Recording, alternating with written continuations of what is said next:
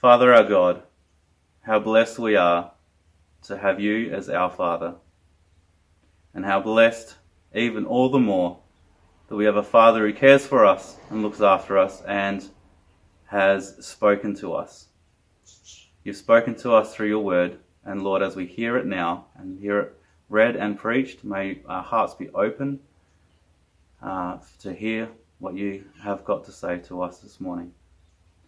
Amen. Not only so, but we ourselves, who have the first fruits of the Spirit, groan inwardly as we wait eagerly for our adoption to sonship, the redemption of our bodies. For in this hope we were saved. But hope that is seen is no hope at all. Who hopes for what they already have? But if we hope for what we do not yet have, we wait for it patiently.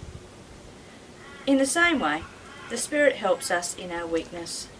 We do not know what we ought to pray for, but the Spirit himself intercedes for us through wordless groans.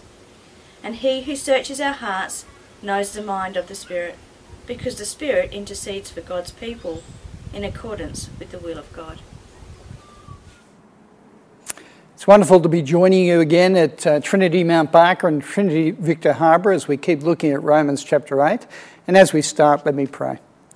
Heavenly Father, we thank you so much for your word to us. We thank you for this wonderful chapter, a chapter that points us to your promises, to the work of your Holy Spirit in our lives. And we pray that you'll fill our hearts with hope and confidence in our relationship with you, even when we experience pain and we struggle.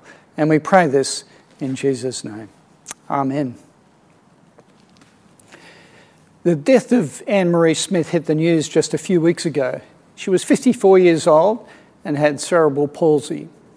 But it was the horrible circumstances surrounding her death that made the news. She lived in her own home at Kensington Park. She was dependent on a carer for all her needs. But the carer, who was meant to look after her, had grossly neglected her.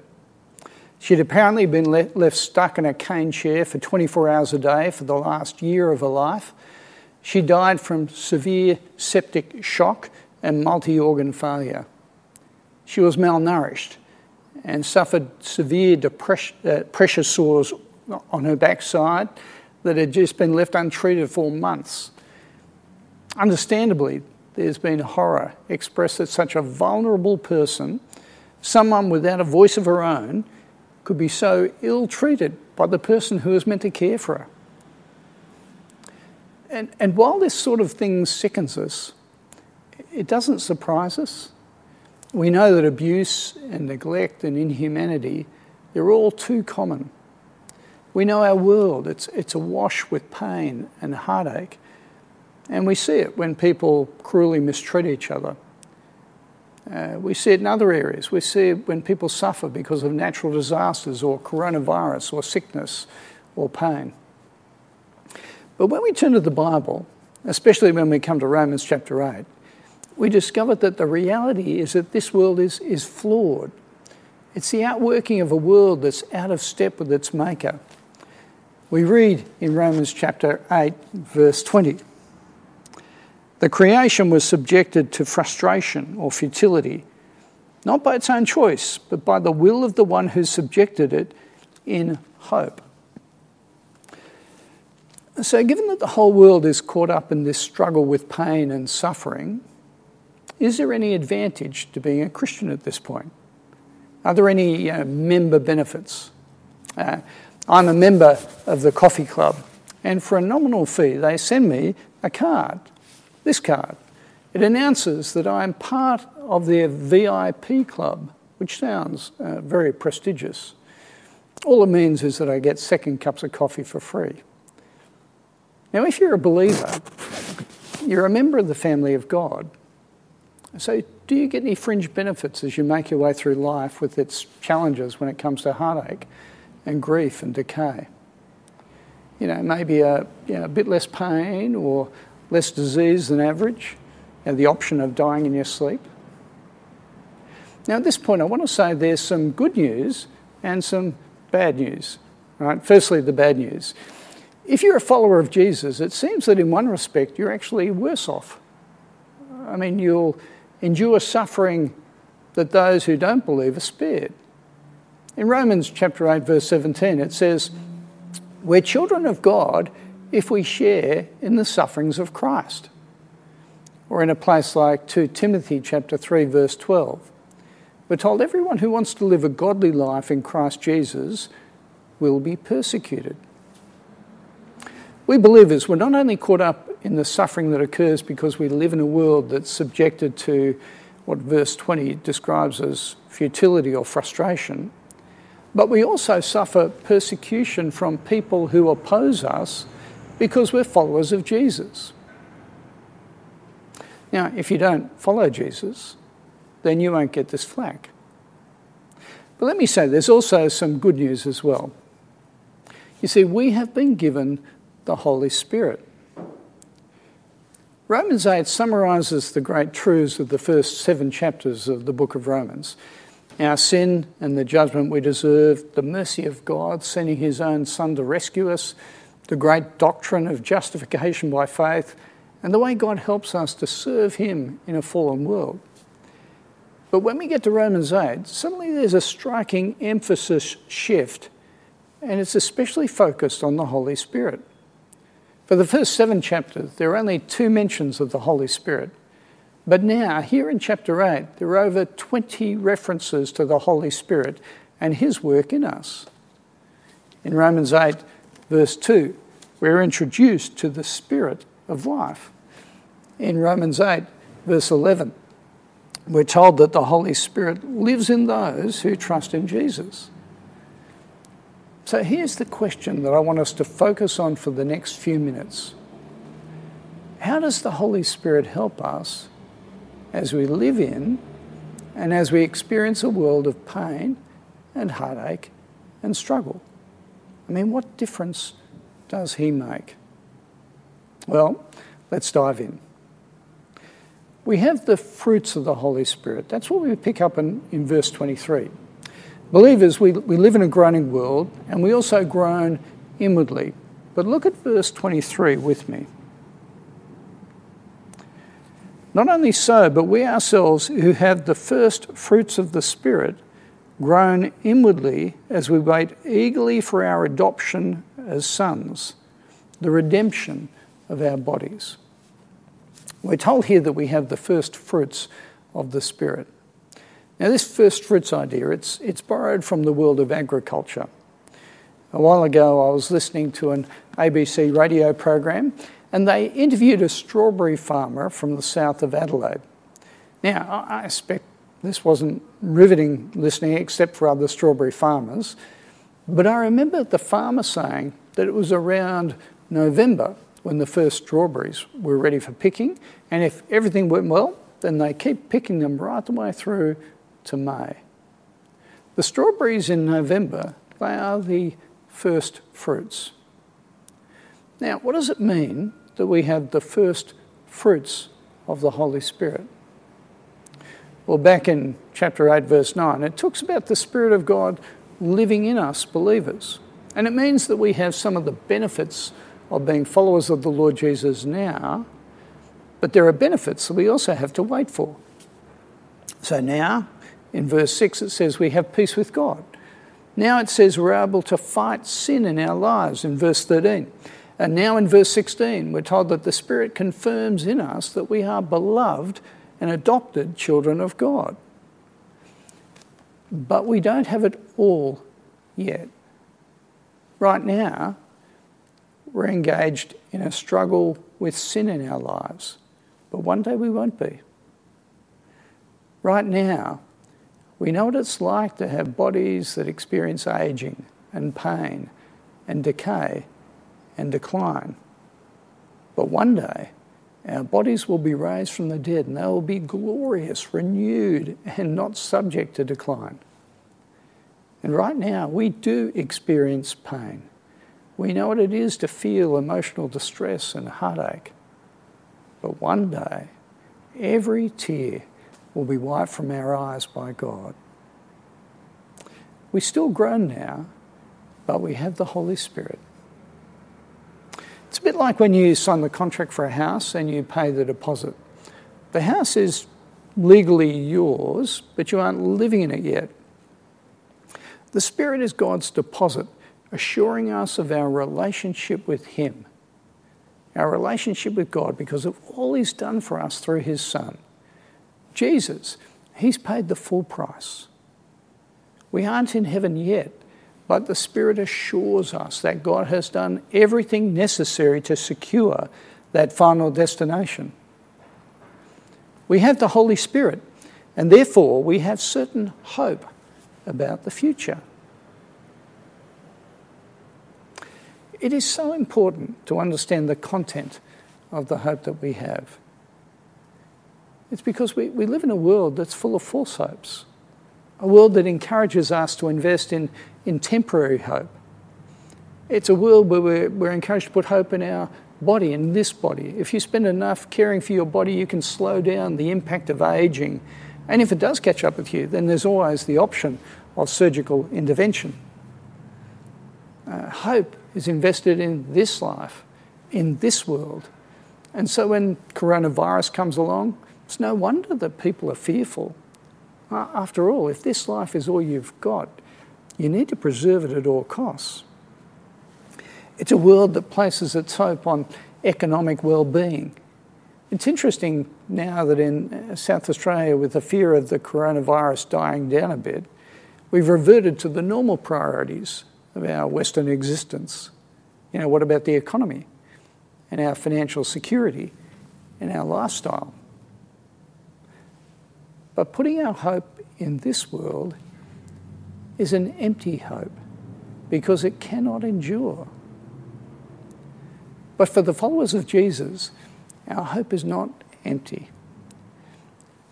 Christianity, it's not built around pep talks to bolster your confidence. It's not a philosophy to lift your sagging spirits when you look in the mirror and you see your sagging body. We've got a hope that's founded on the death and the resurrection of Jesus. God has poured His Holy Spirit into our hearts, confirming the truth of His promises. We have, as it says in Romans chapter 8, verse 11, the Spirit of Him who raised Jesus from the dead, He is living in us. And He who raised Christ from the dead, He will give life to your mortal bodies through His Spirit that lives in you. But I do want to say that there are some who, they hold themselves out as Christians, but they undermine our confidence in what Jesus has done. They put forward teaching that actually robs Christians of hope. Some who say they're Christians, they say there's no heaven or hell. There's no sin that needs dealing with. But of course, if you get rid of any future hope, then the only thing you can work for is something in this world, for justice and healing now. Now, they're good things to strive for, but they can never ultimately be achieved. It's because this world has been subjected to futility. I mean, we can never ultimately get rid of injustice and hardship in a fallen world. That isn't Christianity. It's just secular humanism. There are others who hold themselves out as believers, but they think we can actually experience all the blessings of heaven now. They say that if you trust in Jesus now, then you'll experience freedom from pain and suffering, healing, wealth, a level of ideal enjoyment, because that's what God wants for His children. But again, this strips our longing for heaven. It actually strips us of our hope. And it totally ignores what the Bible says about pain now. It skips over verses like Romans 8, verse 17, that promise that those who follow the Lord Jesus will suffer now, that we will groan now. Be clear, the Bible says we have blessings now in our secure relationship with God, but we wait with confident hope for the day when suffering in this world will be ended. God doesn't promise physical healing now, but He does heal us with His promises. But in this part of the Bible we're looking at today, not only do we groan with hope, but we're also told that the Spirit groans along with us. There are times when you suffer pain, or you feel deep grief or the lowness of depression. And when that happens, do you find yourself asking the question, where is God in all this? And maybe you know what it's like to feel that sense of abandonment by God. Is God just impassively at a distance, observing a struggle? And of course, when you read the Bible, you know that nothing could be further from the truth. And when we consider how God has sent his own Son into this world, God himself entering into our world and embracing our humanity, including our suffering and pain, when the Lord Jesus dies on the cross, all to give us hope, we know that he's not far off. But also, when we come to Romans chapter 8, verse 26, we read this. In the same way, the Spirit helps us in our weakness. We don't know what we ought to pray for, but the Spirit himself intercedes for us with groans that words cannot express. Or literally, it's the groanings that can't be expressed with words. Do you know that experience? Sometimes I found myself in such pain that it was actually hard to know how to pray. Before our eldest son was born, Ben, Sue and I experienced a stillbirth. And I remember as I took Sue home from the hospital, that sense of feeling quite just gutted.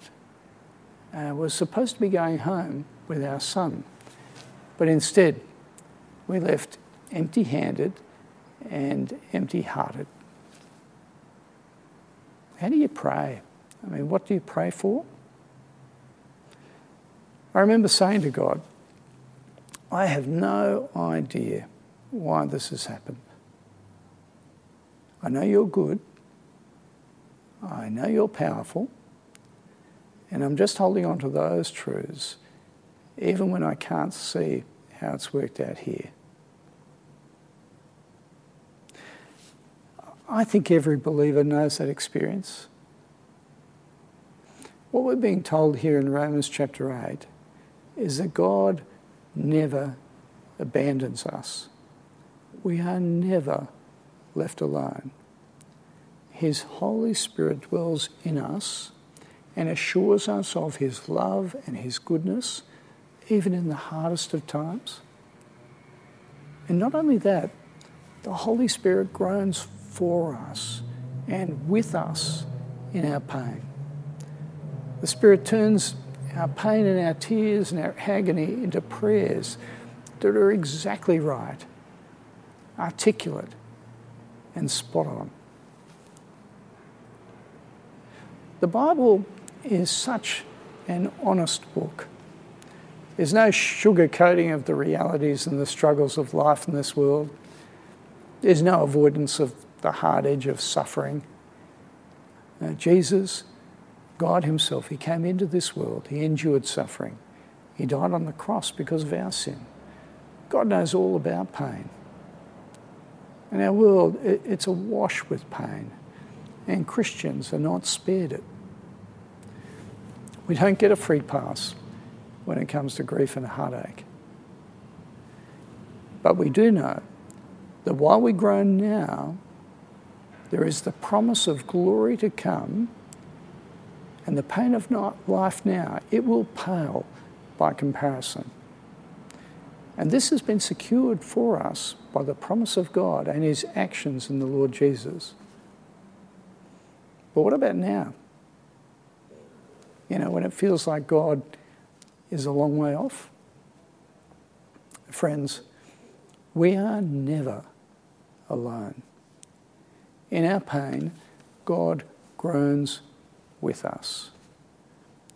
And even when we're running on empty and we're at a loss for words, the Holy Spirit steps in and he takes our inarticulate groans to the very throne of God himself.